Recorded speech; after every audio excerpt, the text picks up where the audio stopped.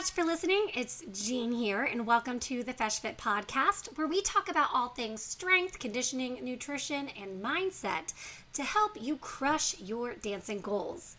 Today, we are going to be talking strategies to juggle dance, school, work, and other. We're going to be talking about how to fit it all in.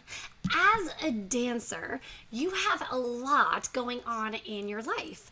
You have all the normal everyday responsibilities like school and, or work, family, and then on top of that, you have dance practice, cross-training, competitions, and performances most of the time as well. I'm going to break down 4 strategies to help you figure out how to fit it all in. And I'm saying fit it all in quotations because a big part of setting up your day is figuring out what is most important to you and then either rearranging your priorities or letting go of things that aren't truly important to you because you can't possibly cram in every single thing you kind of want to do in life in a single day. But before all of that, I want to tell you guys about the Inner Circle program.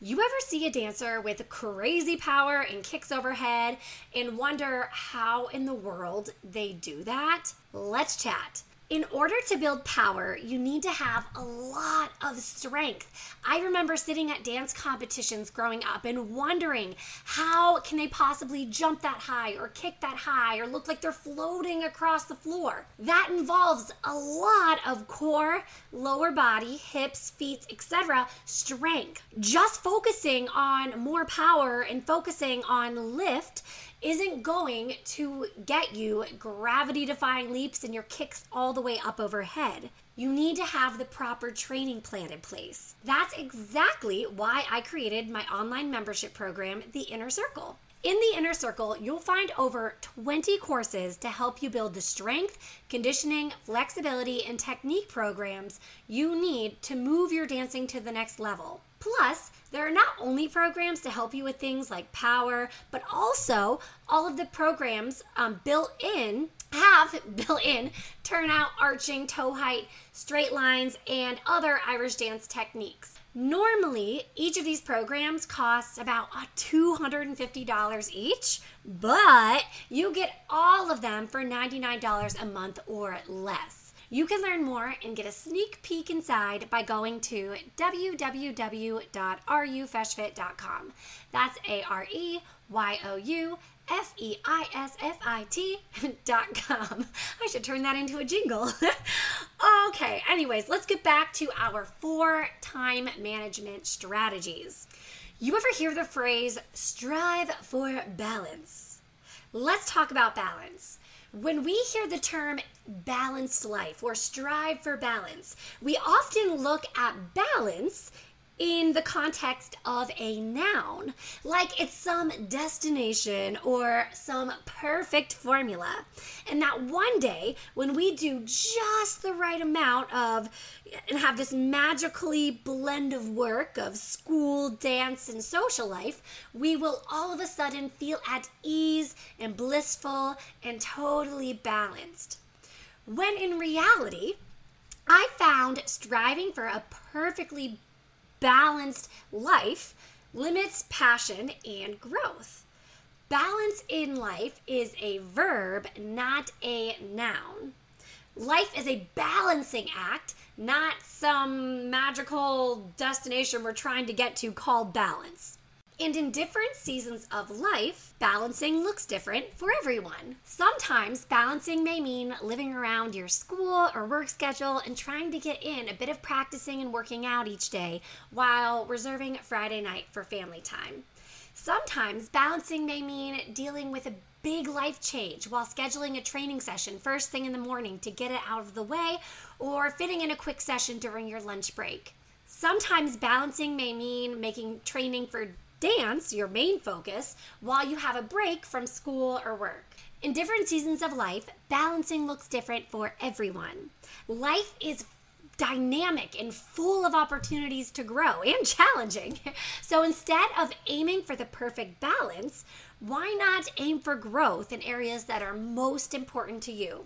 With that said, let's get more into the nitty-gritty of things with these 4 strategies. Strategy number 1, write out your values and priorities. Social media has made life weird. Before social media, we may have had someone in our class we saw and admired, or someone at work and compared ourselves to. But now with social media, it's easy to get into this constant game of comparison. Rather than spending time looking inward and creating a life based on our own values and priorities, we spend our time looking at what others are doing and how our real life compares to their highlight reel on Instagram. If you don't know what's truly important to you, it's going to be really difficult to make decisions about how to best manage your time. If you have a daily schedule in place and something else comes up, you could possibly, do instead. It's going to be challenging to decide what to do in that situation unless you are clear on what your top priorities and values are. What exactly are priorities and values? Priorities are things that give life meaning and purpose. Examples of priorities can be God, or, whatever your religion is, friends, health, dance, finances, career. There's no right or wrong answer here. It's things that are important to you. Values are standards or ideas we use to evaluate actions, people, things, and or situations. Examples of values include freedom, security, loyalty, intelligence, discipline, connection, creativity, humanity, etc., etc., etc. Values help us shape how we see ourselves, otherwise known as our self-identity. For example, let's say one of your top priorities is health. I know that is one of my top priorities, and if you're listening to a fitness podcast, there's a good chance it's one of yours as well. Because of that, you plan to get up early each day to get in your workout. Let's say you also value discipline. Every morning when your alarm clock goes off, you have the opportunity to vote for honoring your value of discipline or hitting the snooze button and voting against your value of discipline. Every action you take is a vote for or against your values and how you want to shape your self-identity. The more you live in line with your values, the more confident you'll feel with yourself and the stronger sense of identity you'll create. Okay, let me repeat that. Really important. If you want to build confidence, every action you take is a vote for or against your values and how you want to shape your self-identity. So how you view yourself is based on how aligned you are with your values. So if you want to create a strong sense of self-identity and you want to be confident in yourself and in your identity, make sure your actions are in line with your values consistently. So what do you do with all this? How do you actually take action on this? What you're going to do is make a list of your top priorities and your top values. Circle your top 3 priorities and your top 3 values. Hang this up somewhere or keep it somewhere you can see regularly to remind yourself of what's most important to you. Let's move on to strategy number 2, and that is time blocking. I don't know about you guys, but I absolutely hate the feeling of waking up on a Monday morning knowing I have a ton to do throughout the week and I have no idea how I'm going to get it all in. This is where time blocking helps a ton, and I know it can help you guys out too. For time blocking, you'll need a planner or like a phone or online calendar. You can use just a plain old notebook. That works too if you prefer that. I personally find my phone calendar and then a written planner much easier to use. The first part of time blocking is writing out everything you want to accomplish in the week. This could include school, work, family time, homework, cleaning, other life tasks, homework, practicing, training, meal prepping, etc. I think I may have said homework twice, but you get a lot of homework, I guess. After you have all your tasks written out, you're going to place them in your planner based on how much time they will take and when you can fit them in. As you place them in, ask yourself, is this necessary? Is this realistic? And then also ask yourself, does it align with my priorities and values? A big mistake I see people make when they first do this is they try to fit in 20 different tasks in a single day. Stick to 3 bigger tasks each day. Then you'll more than likely have some gaps where you can do smaller things as needed. Or if something comes up unexpectedly, you can still get in your other tasks most of the time. One other mistake new time blockers will often make is ignoring relaxation time. This is a big mistake I made all the time, and I still always have to check in with myself on. Unless you are a robot, you will need some time to rest and recharge. When you put relaxation time into your schedule, it makes it much easier to unplug without that looming guilt of, oh, I should be doing something productive right now, because that's not relaxing or productive. Last thing with this, make sure you also give yourself some time to transition in between tasks. Unless you have access to instant teleportation, you need time to commute. If you commute or if you work at home, you need time to actually, go and open your computer and get a glass of water. You need time to eat, you need time to get dressed, etc. So give yourself transition time to avoid running around all day like a chicken with your head cut off, or having tasks overlap a ton and then getting to the end of the day and realizing you didn't get done, what you wanted to get done. After you create your time block schedule, treat each task like an appointment. You don't skip your doctor's appointment just because you don't feel like doing it. You get dressed and you show up on time. Treat the tasks that are important to you in your schedule the same way. I want to emphasize, guys, this isn't always going to be perfect, okay? Of course, some tasks will take longer than you originally expected them to.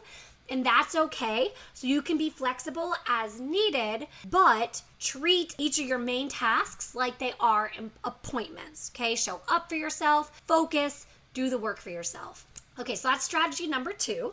Strategy number 3 is habit stacking. This is a method I learned from James Clear's book, in the book Atomic Habits to Change Habits. Okay, that was really wordy. There's a book I read by James Clear called Atomic Habits, and he talks a lot about this method of habit stacking. In habit stacking, he uses it as a way to help with forming new habits, but I've also found it helps a lot with time management, which I suppose time management is really just a prioritization of habits now that I think about it. But anyway, habit stacking is when you identify a current habit you already do each day, then stack a new behavior on top of it. For example, let's say you drink coffee in the morning. Habit stacking could be as soon as you have your cup of coffee, you read for 20 minutes. Or let's say you practice after school each day, and that's already a habit. You could say, as soon as I take my dance shoes off, I'm going to start my FeshFit technique exercises. There are endless ways you can habit stack. These are just a couple of examples. One I use quite often is, as soon as I finish my first work task in the morning, I do a conditioning workout or flexibility workout. Start with one habit first, then you can add on another as soon as your first habit starts to feel, like a bit more automatic. So that's habit stacking. The 4th strategy and final strategy we're going to talk about here is coming up with a minimum time requirement for your top priorities. If you tend to be a perfectionist, any of my perfectionist friends out there, this is a really helpful technique to avoid falling into the all or nothing trap. The all or nothing trap is that little voice in your head that says, if I can't do something perfectly, I might as well not do it at all. Examples of this trap are, if I can't practice for a full hour, I might as well skip practicing altogether. Or, if I don't have the right equipment at the moment for 2 exercises, I'm not going to do any of the exercises. Or, if I ate 1 cookie, I already blew it, so I might as well eat the whole box of cookies. There are going to be a lot of days that aren't perfect. More days will be unperfect than are perfect. So that's why it's so important to come up with a plan when things don't go your way. This is where the minimum time requirement strategy comes in. Here's how it works. You are going to pick a minimum amount of time you can commit to your priorities no matter what, except for like injury and illness, okay? That's not included in this. For example, my minimum movement/training requirement each day is 10 minutes. That means if I'm having a bad day and I have 5 million things going on, no matter what, I will do 10 minutes of some type of movement. Even if I can't do a full workout, just 10 minutes. This goes for healthy eating too. No matter what happens, I will find a way to at least eat one meal that has vegetables in it. Obviously, I strive for more, and most days consist of more. More working out and more healthy eating. But these are simply safeguards that help you continue moving forward and practicing good habits even when you're not having the best of days. So, quick recap on our strategies here. Number 1, write out your values and priorities. Number 2, time block. Number 3, habit stack. And number 4, set minimum time requirements for your priorities. Okay, friends, that's all I have for you today. If you like this episode, please take just a second to share it on your Instagram story and tag a friend you think would find it helpful. Also, please leave me a 5-star review if you like it. If you don't, leave me a 1-star review, or, maybe just don't leave a review at all. Just kidding. This helps me grow the podcast so I can continue to create more episodes and help grow our strong, amazing FeshFit community. Thanks again for listening, guys, and I'll talk to you next week. Bye.